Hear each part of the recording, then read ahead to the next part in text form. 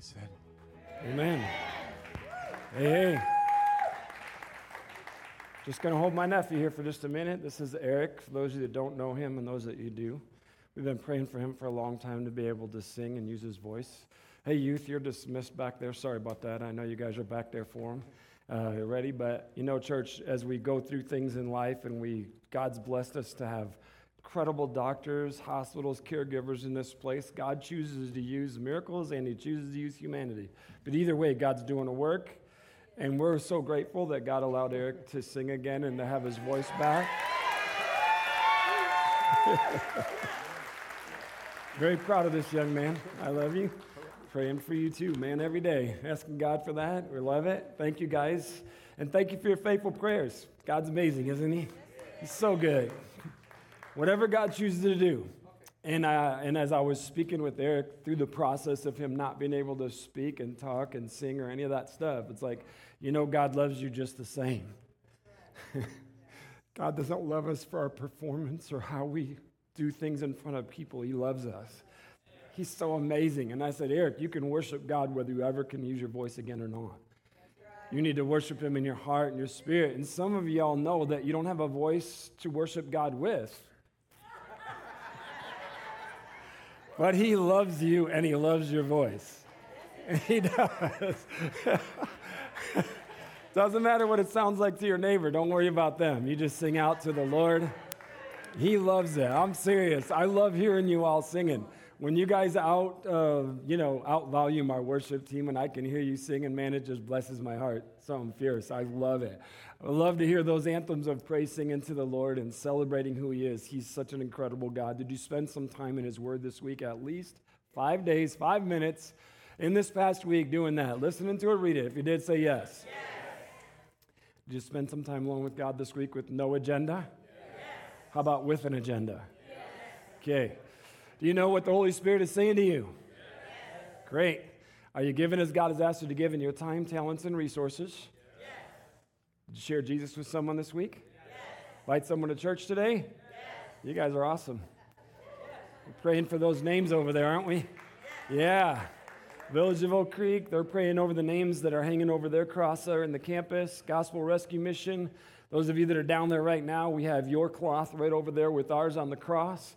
And we're praying over those names and asking God to move in their lives and use us to do it. Remember that, church. It's not just inviting people to church. It's inviting people to know Jesus as their Savior. And then let them know where the body of Christ assembles called Christian Faith Fellowship. And we want this place busting at the seams for Jesus. Not like, yeah, it's amazing.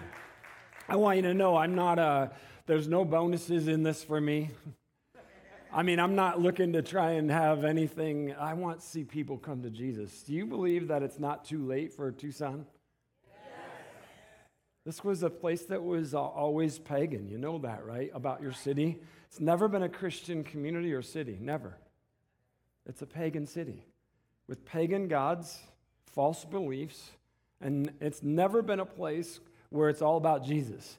And I believe that God put us here for the reason of changing that.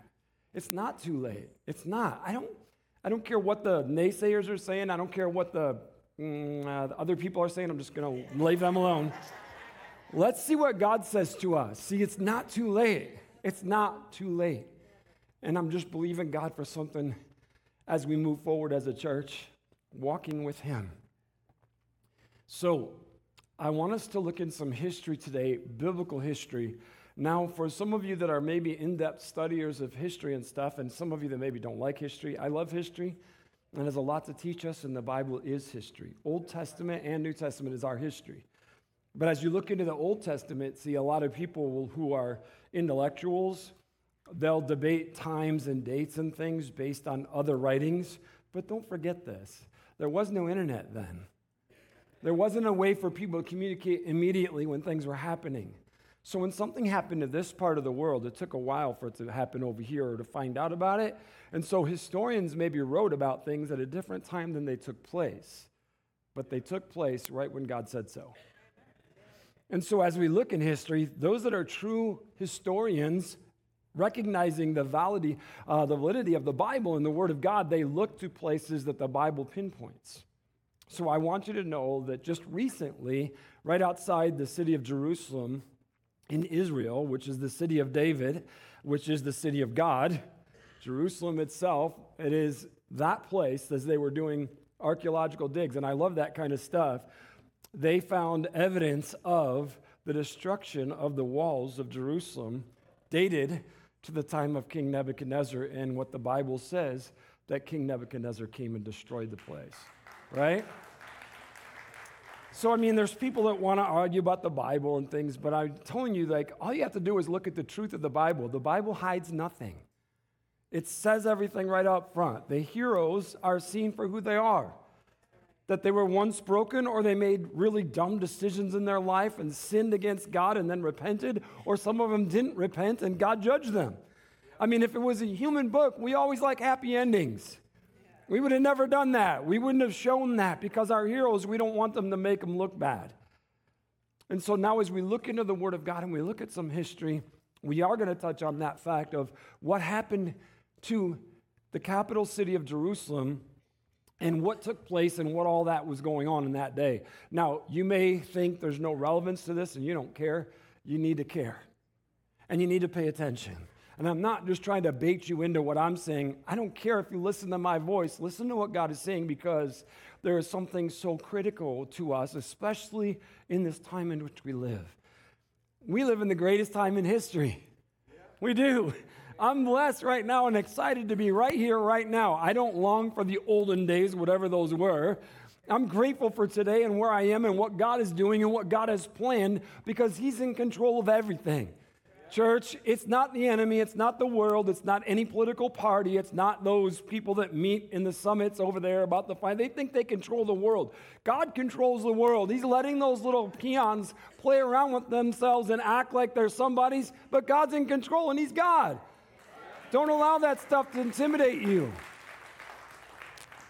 I know that people monitor the internet. Please don't think I'm some kind of like nut that's like all about conspiracy theories. I'm not. I know there's a conspiracy. It's the enemy, the devil, hates God, and he wants to destroy everything that has anything to do with God. That's the true conspiracy, and it's true. It's not like a theory. It's biblical evidence, and it is factual. But I also know that, that there is an attempt in our nation to try and quiet certain words that are spoken and not allow certain messages to go out.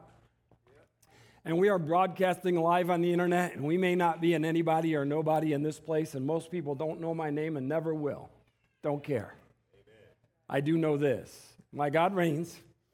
He is the God and the one and only, and there is one Savior, and it's Jesus Christ. And anyone that doesn't want to accept that's going to go to hell, and it will be me that's celebrating in heaven with my God, and they will be in utter despair forever. And I'm not making light of that at all. It's the truth of God's word. Now, as we look back in history and we see this, the nation of Israel had split. There was a division that took place, and it was part of the judgment of God. And as you look back there, you'll find that the northern kingdoms, Israel, separated from the southern kingdom, Judah. And Judah had the capital city of Jerusalem and the temple, and they were of the lineage of David, the messianic line. That was the promise to Abraham through David to bring us Jesus. And so as you look at all that stuff going on, now let's step into this moment where we see Jeremiah the prophet. He was called to speak God's message in his youth. And God said, I planned for this when you were being formed in your mother's womb. Now, it's important for us to get this, church. Really, we're going to read several places in Scripture, and those that were putting my notes in were probably thinking we're going to be here till lunch, but it's a lot of verses. It's not a lot of notes. So you just relax. We were out early last week.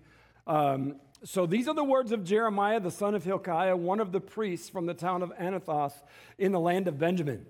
The Lord first gave messages to Jeremiah during the 13th year of the reign of Josiah, son of Ammon, king of Judah. The Lord's messages continued throughout the reign of King Jehoiakim, Josiah's son, until the 11th year of the reign of King Zedekiah, another of Josiah's sons. In August of that 11th year, the people of Jerusalem were taken away as captives. The Lord gave me this message. I knew you before I formed you in your mother's womb. Before you were born, I set you apart and appointed you as my prophet to the nations. I'm going to pause here. There's this tragedy in our nation that we are going to be held accountable for as a nation called abortion. Life begins at conception, and God is the giver of life, and it is a miracle.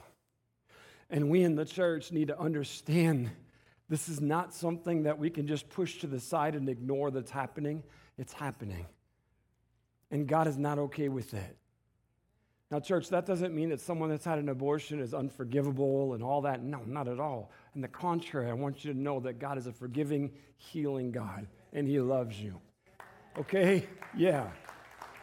But, church, we need to understand this. See, I look at this and I don't want to get off here, but listen, do you know how many millions of babies have been killed in our nation? And just think of all that they were intended to do by the glory of God. God had a plan for every one of those lives. And humanity said, nope, you don't matter. You're a hindrance to me, and they eliminated them. I knew you before I formed you in your mother's womb. Before you were born, I set you apart, and I appointed you as my prophet to the nations. Jeremiah had a choice here, you know. That was God's call in his life. You have a call in your life, and you have a choice to make. "O sovereign Lord," I said, "I can't speak for you. I'm too young." Everybody has an excuse, don't we? The Lord replied, "Don't say I'm too young, for you must go wherever I send you and say whatever I tell you. And don't be afraid of the people, for I will be with you and will protect you. I, the Lord, have spoken." Then the Lord reached out and touched my mouth and said, "Look, I have put my words in your mouth. Today I appoint you to stand up against nations and kingdoms." Isn't that awesome? We're talking to a little boy here. And God said, "I've appointed you to stand up against nations and kingdoms." Don't think you don't have the words or the power or the ability for God to do amazing things through you, church. Look at what he's telling him. I know you're just a boy, but it's me that's doing it. Right? Don't forget that, church. This is the thing that God's saying to Jeremiah. "Today I appoint you to stand up against nations and kingdoms. Some you must uproot and tear down and destroy and overthrow. Others you must build up and plant." Wow. We're talking about one boy. And he's talking about tearing down nations and building up nations. And God's saying, "I've given you the power and the ability for this to happen." All right. Church, we need to just pause for a second and understand something. Some crazy things are going on here. And God has given us a timeline in His Word. Do you notice in the very opening how He was so specific about when the messages first started coming in the reign of that king that He was serving under? And that they went through this king and up till this very moment and in August of this very year. I mean, God's awesome. He's like, "Look, I want you all to know something, that God's the one that's in charge of stuff, and He's the one that made these things happen." And so when we look into the Word of God and I see this, it's like, whoa, God, you're so amazing that you gave us this timeline. We know also that Jeremiah was part of a priestly family. He was part of a God's family of ordained ministers. But he was called to be a prophet of God and speak God's message outside of that priestly office. Listen to what's happening there. See, he was also culturally too young. See, that's why when we look into the history and the scriptures and we know, Jesus didn't start his ministry life until around that 30th age bracket, because that's when men were considered to have enough life experience and wisdom to have a voice. So here's Jeremiah as just a boy. In other words, he was not to the age to be accepted by culture. And as we look at this, listen, church, I want you to hear this because it's so amazing. God does not bow to traditions. Church traditions, cultural traditions, national traditions. He doesn't bow to anything. And He doesn't care about that. And so I'm telling you that because, church, don't think your kids are too young to hear from God. If they can hear from you, they can hear from God. Don't think that God can't use them. Don't put them aside. Don't give them something else to do. Okay, so God doesn't bow to any ideas of humanity. He establishes things and makes things what they are. And so he was like, now you're going to talk. So get out there and start speaking, and I'm going to use you in front of kings and kingdoms and nations to do what I say. Now, Jeremiah's calling was to stand up and begin to proclaim God's word against the kings of his own nation, the religious leaders of the church of his nation. All right, now, remember this. This is a boy. Many Bible historians think he was 17. I have no idea why they think that. Don't care. I don't care if he was 5, 15, 17, or whatever. Don't care. What I do see is this, that he spoke God's message so profoundly that he caused a stir in the nation. Who stirred it? God. When God's in something and he's up to something, he will stir the nation. And so God is speaking here. And Jeremiah's call was to speak and call out the leaders of his nation as well as the church leaders of his church nation. And that nation followed one church.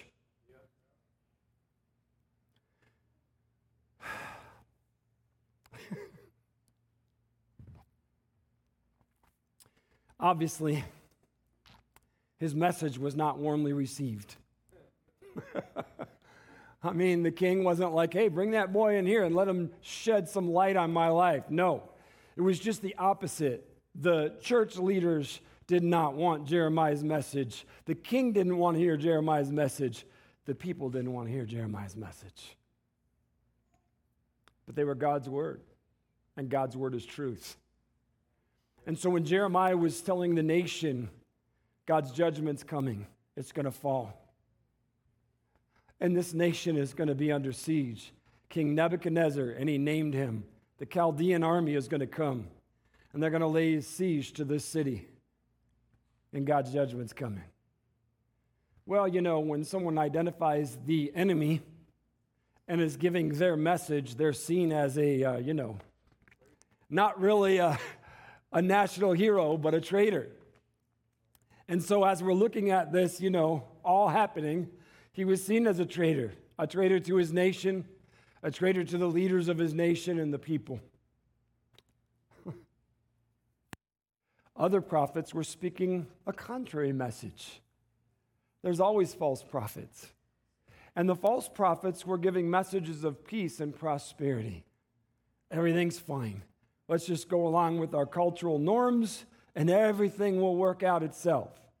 Did you hear me, church? That's what their message was. 19 years after he began prophesying, Jerusalem was indeed sieged by King Nebuchadnezzar and the Chaldean army. 19 years later.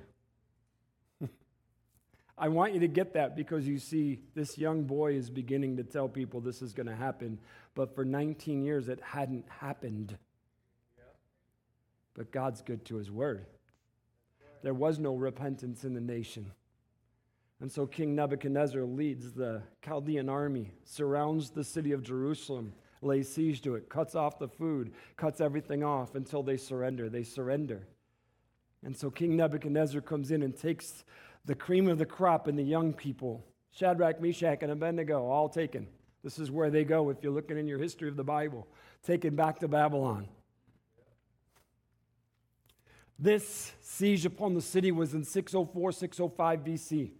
We know this based upon all the kings, the reigns, and the dates that are given by Jeremiah. Now, you would think all the people right here would be like, whoa, God, I heard that. They're left there in the city. They're still like the, if you will, the middle lower class were left in that place. And now the message comes forth to them, and they reject the message again. They feel secure because they were left. All the bad people were taken. We're good. Obviously, God loves us because we're still here. The messages of the prophets are telling them this is just a small little thing, a little blip in the road, and everything is going to be fine. Jeremiah steps up and says, hey, y'all, this captivity is going to be 70 years. And there's going to be an utter destruction of Jerusalem and the temple.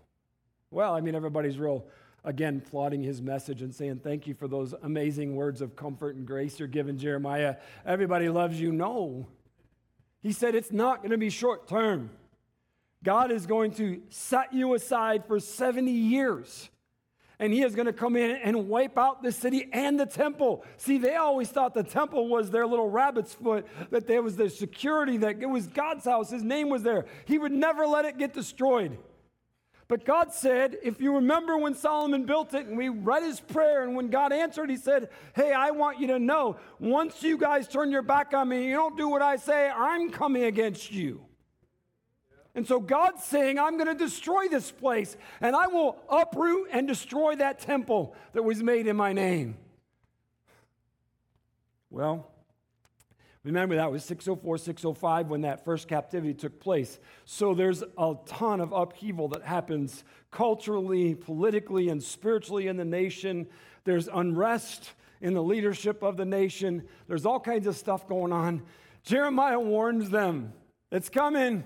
The destruction, the utter destruction is coming. He's seen as a traitor. He's put in prison. Again, false prophets are giving false messages of security, prosperity, and that everything is going to be fine. Jeremiah is locked up, seen as a traitor because he was speaking the message that supported the enemy. 586, 87 BC. Here comes King Nebuchadnezzar. Because of the political unrest that happened, the rebellion that was happening in the city, he comes back with his armies, and this time he attacks the city and utterly destroys it, annihilates people, destroys the temple. It's those remains that have been just recently dug up in the archaeological digs outside of the city of Jerusalem. An actual fact that he burned down places and destroyed the city completely. Because we have kings and dates, and now as we look in these archaeological digs, we know all these things that have been happening. And up to this point, we've covered approximately 37 years of Jeremiah's ministry life. Before we go any further, it's so important, church, that we understand that God's good to his word. Good, bad, or indifferent, God's good to his word. I mean good, bad, or indifferent to us. It's all good with God. He's going to do what he says.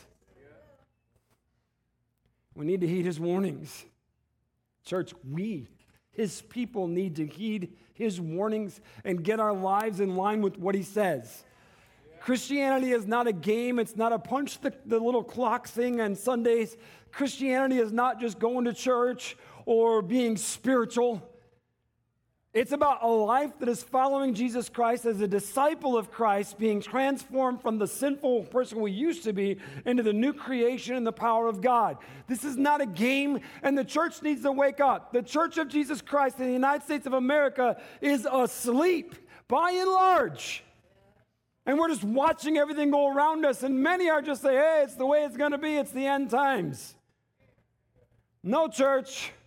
This is a day that God has allowed us to live and breathe and worship and gather because God desires those people that we're like, well, it's too late. He wants to save them. And the church is just kind of lulling through.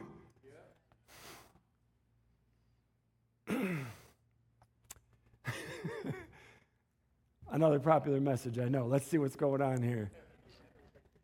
So Jeremiah, the prophet, wrote, obviously, the book of Jeremiah, but he also wrote another book that follows it, and it's the book of Lamentations. If you know those words, lamenting, you know what that means. It's the heartbreaking prayers. It's the crying out. It's the hurtful grieving. And so Jeremiah is known as the weeping prophet. Why is he known for that? Because his messages weren't cheerful. They weren't celebratory. They were like, look out, it's coming. Yeah. And Jeremiah himself struggled with his own message because he saw that King Nebuchadnezzar was a heathen and he was leading a pagan country and they were going to come in and destroy God's house. And Jeremiah struggled with that. Like, God, how can that be that you would use that wicked person to destroy your house? God's like, don't worry about it. I got a plan. You know that Nebuchadnezzar would come to faith in God himself as a result of this? I mean, is God amazing or what? He brings Daniel, Shadrach, and Meshach over there, and he reveals himself through a dream, and Daniel speaks the word of truth to King Nebuchadnezzar. King Nebuchadnezzar ends up down the road in his life, repenting and calling out to God himself. God's amazing, man. God cares about souls. He cares about nations. Don't misunderstand me, but he didn't die to save nations. He died to save souls. And so whatever he needs to do to reach people, God's going to do it. And we need to wake up to that. Let's go to the book of Lamentations, the weeping prophet. So the vast majority of his messages were about judgment and sorrow. And he's still human. He has feelings. We're not inhuman because we're saved. The effects of the things in the world around us affect us. We deal with stuff. And he had to deal with some really hard stuff in his own life as a result of being the man of God and preaching the word of God. God was always faithful to him, as he promised. God was with him. But Jeremiah had to go through some hard stuff. Now, as we go into his prayer, in Lamentations chapter 3, we're going to get a glimpse of his struggle. And so I want to read this to us, church. It's important that we just hear the heart of this guy. I am the one who has seen the afflictions that come from the rod of the Lord's anger. He's led me into darkness, shutting out all light.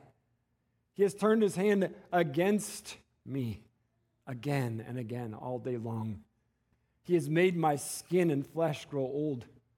He's broken my bones.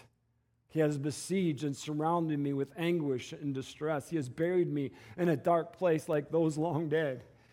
He has walled me in, and I cannot escape. He has bound me in heavy chains. And though I cry and shout, he has shut out my prayers. He has blocked my way with a high stone wall. He has made my road crooked. He has hidden like a bear or a lion waiting to attack me. He has dragged me off the path and torn me in pieces, leaving me helpless and devastated. He has drawn his bow and made me the target of his arrows. He has shot the arrows deep into my heart. My own people laugh at me. All day long, they sing their mocking songs. He's filled me with bitterness and given me a bitter cup of sorrow to drink. He's made me chew on gravel. He has rolled me in dust. Peace has been stripped away, and I've forgotten what prosperity is. I cry out. My splendor is gone. Everything I had hoped for from the Lord is lost. The thought of my suffering and homelessness is bitter beyond words. Ooh. We're talking about the man of God here, remember? We're talking about Jeremiah, who has been faithful in speaking God's word. We're talking about the fact that Jeremiah had to deal with the same issues the people had to deal with, and then some. Not only was he dealing with the siege of the enemy against them, but he was also dealing with the siege of the people within his nation against him. He feels utterly lost because of all the brokenness and the defeat that's happening everywhere he looks. And it's a result of God and God's message through him, and he knows it. But listen, church, I want you to know this. You see, the fact of the matter is everything that was happening was affecting him in his life. It was happening to him. And he knew it was from the Lord. So in his cries, he's not like blaming God. He's saying, I am feeling it and knowing it's God. He had the knowledge to know absolutely this is from God.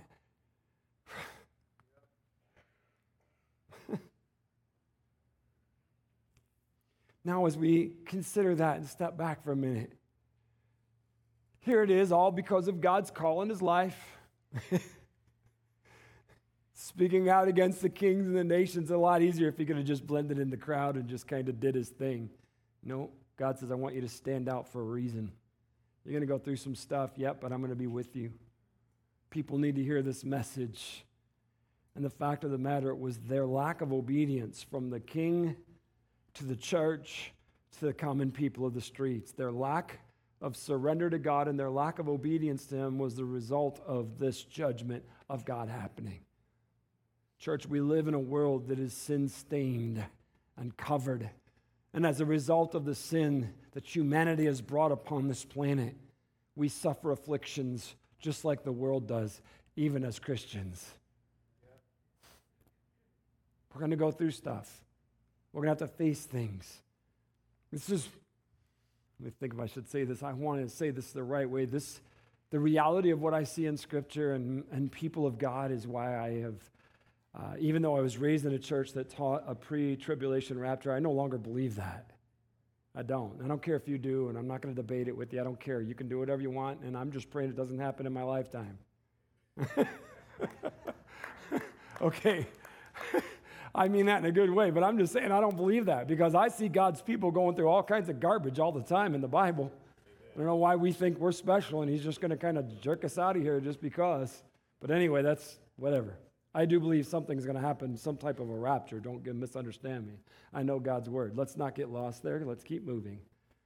We live in a world that is sin-stained, and as a result, it affects us. The ungodly leaders that are in it, and there is the absolute rejection of God, period. Church,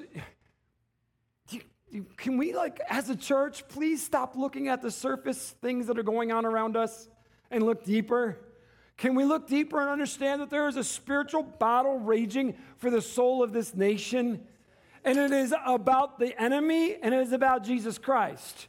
And the truth of the matter is when everything boils down, I want you to know the target of everything that's happening out here is going to be the Christian church. It will be the Christian church. And the reason is because we will stand with God and we will stand opposed to those who do not say yes to him. And therefore, we are the enemy. And I hope you recognize that and realize that.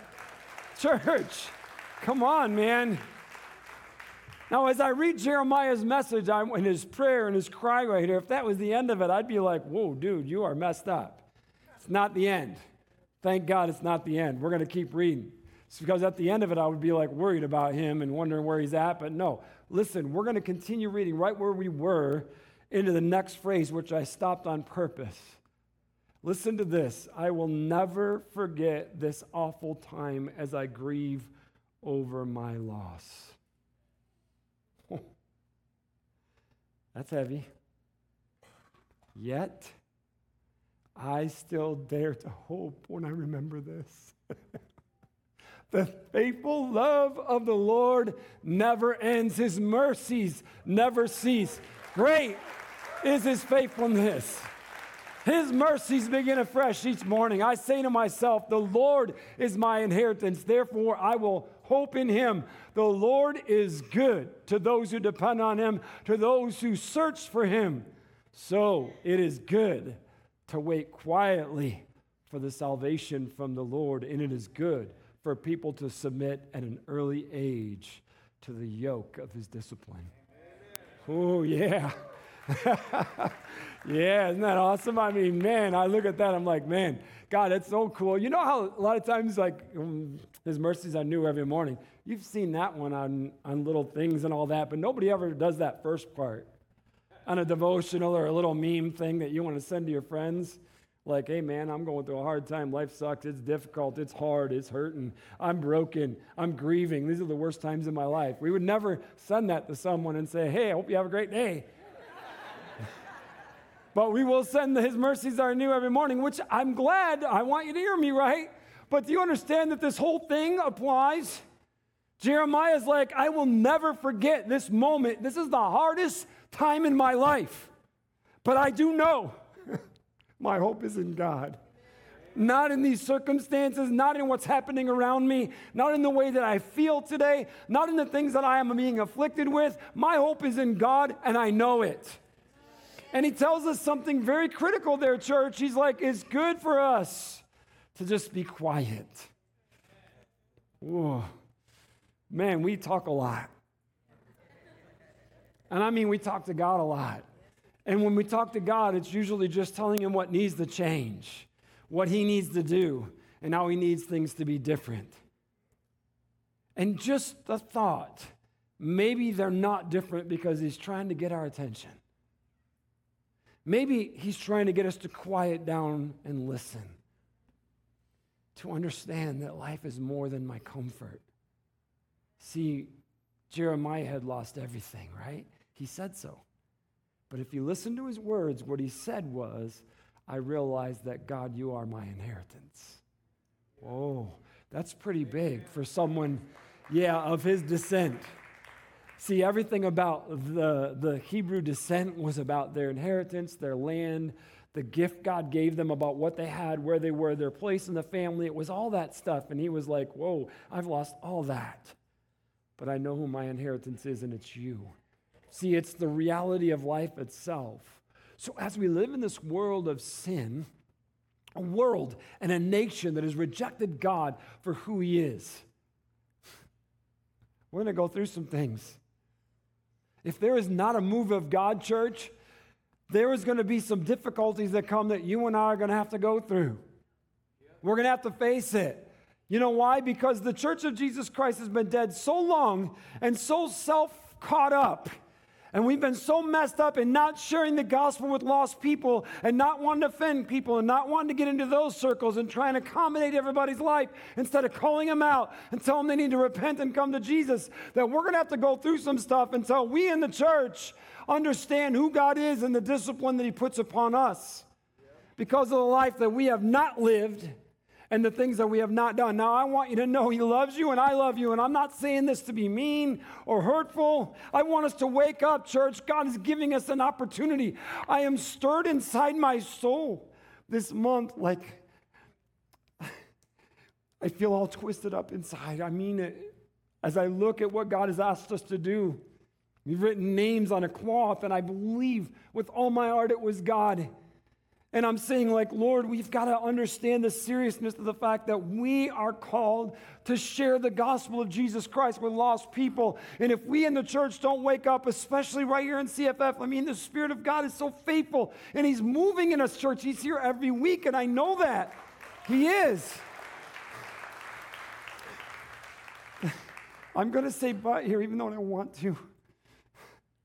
But if we don't take that and do something with it outside the church, we're never going to realize what God wanted to do. That's right. I've seen it happen in my life. The only reason I'm here, right here as your pastor, is because there was a group of people in Michigan that wouldn't do what God wanted them to do. I know that for a fact. Church, I want you to hear me. God's amazing. He's a redeemer.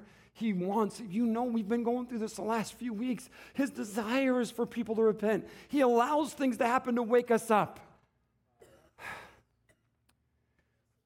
All right, so here it is. We look at Jeremiah, harsh, things that cause grief, loss. And we're reminded right here in that passage of what he says, yet I still dare to hope. The faithful love of the Lord never ends, and his mercies, oh my God, thank you, Lord, are never ceasing. He is so incredible that he does this, that he reaches out to us right there. Great is his faithfulness. Man, it happens every morning that he brings this to us, right? He is our hope. He's our inheritance. He's everything, church. Everything. He's not a side note. He's everything. Jeremiah realized it wasn't about property. It wasn't about position. It wasn't about personal comfort. It wasn't about him at all. It was not about Jeremiah. It was all about God. And see, when Jeremiah realized that, it's like, wow, it's so much more than just me. It's about you and what is happening. And I'm being rejected, but it's not me that's being rejected. It's you that's being rejected. His whole life revolved around who God was and what God said. His entire life did. Now we're going to look over in 2 Peter chapter 3 at some end-time scripture for us. And as we do, church, we're wanting to look at this and see the historical truth and relevance of what God's message was to this historical relevance and what God's message is. Because this history is future. And here's what it says. The day of the Lord will come as unexpectedly as a thief. By the way, we read some of this in the last couple of weeks. I know that. Stay with me. But the day of the Lord will come as unexpectedly as a thief. Then the heavens will pass away with a terrible noise, and the very elements themselves will disappear in fire. And the earth and everything on it will be found to deserve judgment. Since everything around us is going to be destroyed like this, what holy and godly lives you should live. Looking forward to the day of God and hurrying it along. On that day, He will set the heavens on fire and the elements will melt away in the flames. But we're looking forward to the new heavens and the new earth He has promised, a world filled with God's righteousness. And so, dear friends, while you are waiting for these things to happen, make every effort to be found living peaceful lives that are pure and blameless in His sight. Amen. And remember, our Lord's patience gives people time to be saved. This is what our beloved brother Paul also wrote to you with wisdom God gave him. Speaking of these things in all of his letters, some of his comments are hard to understand, and those who are ignorant and unstable have twisted his letters to mean something quite different, just as they do with other parts of Scripture. And this will result in their destruction. You already know these things, dear friends, so be on guard. Then you will not be carried away by the errors of these wicked people and lose your own secure footing. You already know these things, dear friends, so be on guard. Then you'll not be carried away by the errors of these wicked people and lose your own secure footing. Rather, you must grow in the grace and knowledge of our Lord and Savior, Jesus Christ. Amen? Yeah, he's like, man, we got to wake up. We've got to see where we are, where we've been called, and what we are to do. We're told over and over again to put God first. Don't allow your personal life challenges to get you off the most important thing in your life. That's your relationship with God through Jesus Christ. Don't let yourself be distracted with the garbage going on around you where you allow that to rob you of what you know about Jesus, who God is, and what He's doing. Stop allowing ourselves to be distracted and taken off course. There is nothing more important in your life than your relationship with Jesus Christ. Nothing. Nobody. Your spouse, your kids, your friends, your relatives, your job. Nothing is more important than your relationship with Jesus Christ. Nothing. The Word of God warns us. He tells us, like, be on your guard, wake up, know the truth. You should know when you see false teaching. Not be deceived by it. Don't fall to it. You should know it's all about Jesus. If it's about anything other than Jesus, then it's a false teaching and you need to get away. Amen. We're also told don't get caught up in wrong stuff, right? Hear me right when I say this. Don't get caught up in end time stuff. Seriously. I mean, I'm not telling you ignore the end time stuff, but I'm saying please don't make it the focus of your life. Please don't. Make Jesus the focus of your life and let Him unfold the end times as He sees fit. Okay, we don't have to understand everything. You're not going to. Nobody understood it when Jesus came the first time. It only makes sense to us because we see it through that lens. I'm telling you, like, it's all about lost people. It's not about figuring things out. We don't have to figure it out. God has it all figured out. And so we can get ourselves distracted by stuff that's even good stuff, spiritual stuff. But if we're distracted from the main thing, and the main thing is what? My relationship with Jesus and sharing Him with other people that are lost. That is the main thing, period. All right. So, I mean, there's a lot of good stuff out there that we can get distracted with. But you see what we're reading here in Peter? He's like, don't get distracted. Be on your guard. See, we're supposed to grow in the grace and the knowledge of Jesus Christ. If we would put the efforts we do in all the other stuff into knowing Jesus more, I believe there would be transformation that would happen in the church that will impact culture and change cities. That's what it's all about. See, it tells us to right here in the Word of God, focus on that and then let God do His thing. There's nothing more important than growing in that relationship with Jesus Christ.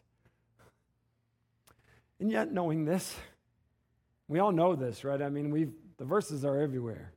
But even when we know this, we still spend very little time in the most critical area of our life, and that's growing in our knowledge and our understanding of our relationship with Jesus Christ. I mean, I'm not asking for a time schedule. Please understand that. We have families, we have a job. God knows all that stuff. I'm not looking for a mathematical equation of time spent somewhere. Church, what we're asking and what God's saying to us is, where is the effort we're making about knowing Jesus more in our life? We ask those accountability questions at the beginning, not to just simply ask Christian stuff, but like, is this relationship that we have with God through Jesus Christ real enough to be impacting my life every day outside of the church, not just on Sunday morning? And see, so as we're looking at this, the truth of the matter, I could give you tons of statistics. I don't care about the statistics. I care about what's happening in the church to Christian people. I told you last week, my biggest burden is church Christians, because church, like, even in the Christian community, God is just part of our life. He's not the center. He's just part. And God can't be just part. He has got to be the center of our lives, the basis of our decisions, the basis of our relationships. Everything we do needs to revolve around Him. Not inviting Him into what we're doing, us doing it His way. And that's what it's all about. And unless that transformation happens, bad things are coming. Let's do the action steps. What are you doing currently in your life to grow in the grace and the knowledge of Jesus Christ? What are you doing? Like, church, seriously, like, if you look at yourself and you look through your week, what are you doing in your own life to grow in the knowledge and the grace of Jesus Christ? Do you know that what you believe is biblically accurate? I mean, I'll tell you right now, I know this for a fact. Very, very, very few Christian people understand death. We don't. I hear people all the time saying, like, oh, I know Grandma's looking down on me. No, she's not. She's not. I want you to know she's not looking. I don't mean that disrespectfully. But you know, like, oh, God needed another angel in heaven. No, He didn't. Angels are a separate creation that God made. We're not becoming angels. We are who we are, and we're going to be redeemed and given a new body to be the human beings that God intended for us to be in the very beginning, with the glorified body of Christ. See, if we know what God's word says, we'll understand things. Yeah. We're going to be known as we're known when we're there. Yeah. God's calling us, church. See, this is what disturbs me, is like we've been taught things. I was taught things that were wrong. And I was raised in a Christian church. My father was the pastor. Like, I was told things, and as I began to read Scripture, I'm like, whoa, that was totally taken out of context. Not even what God's saying right there, but it became a doctrine of the church. And people believed it and would change their life to be accepted by the church. It's like, what does God say? Do we even know what we believe biblically? Are we grounded upon the Word of God in truth? Do we know what God has called us into? Do we understand that salvation isn't just a ticket to heaven? It's life transformation, that the power of God comes to live inside of us to live a different life. God's Word teaches that.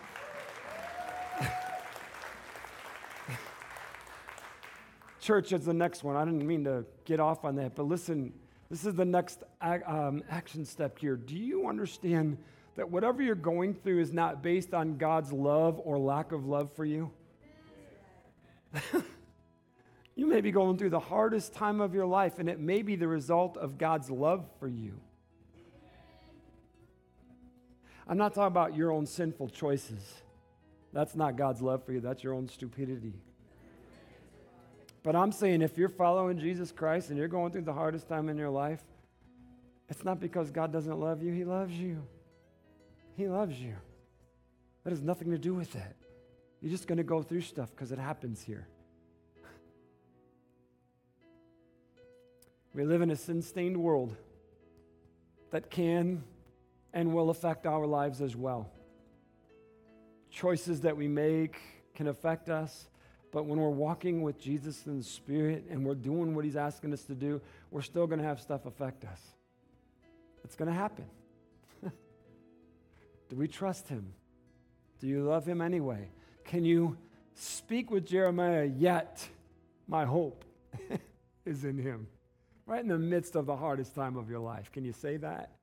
That's what it's all about. See, that's living our Christian faith. People are watching. They are. They see what's going on in your life. They know what you're doing. They're watching your response. All of it matters. Church, the altar's open. Would you stand with me?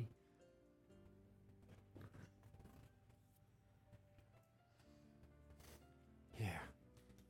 Holy Spirit, we completely trust you in this moment to speak as only you can speak.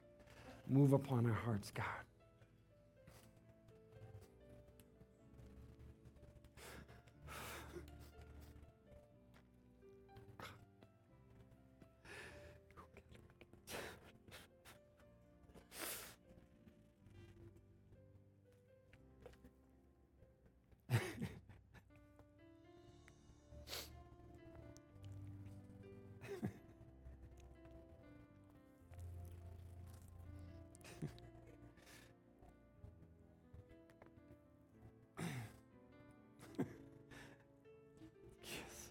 In all of this, it's not too late. It's not. Our amazing, redeeming God is ready to move, desiring transformation. And God, that's what we're asking for today. God, we're asking for transformation, for a move of God, for the Holy Spirit to sweep in, to stir our hearts, to stir the lost, for us to be bold in our faith, for a move of God to happen, for redemption to just wash over the city of Tucson and spread, God.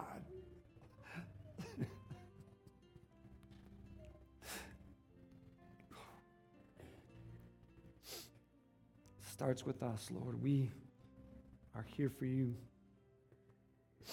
God, thank you. Thank you, church. God bless you today. Thank you so much for being here. For those of you that are at the altar, please stay. Know that God loves you. He's talking to you. I'm so grateful. I'm so proud of you. Listen to him. Those of you online, those in the house, listen. God bless you today. You're dismissed. Thank you so much for being here. Thank you, Jesus.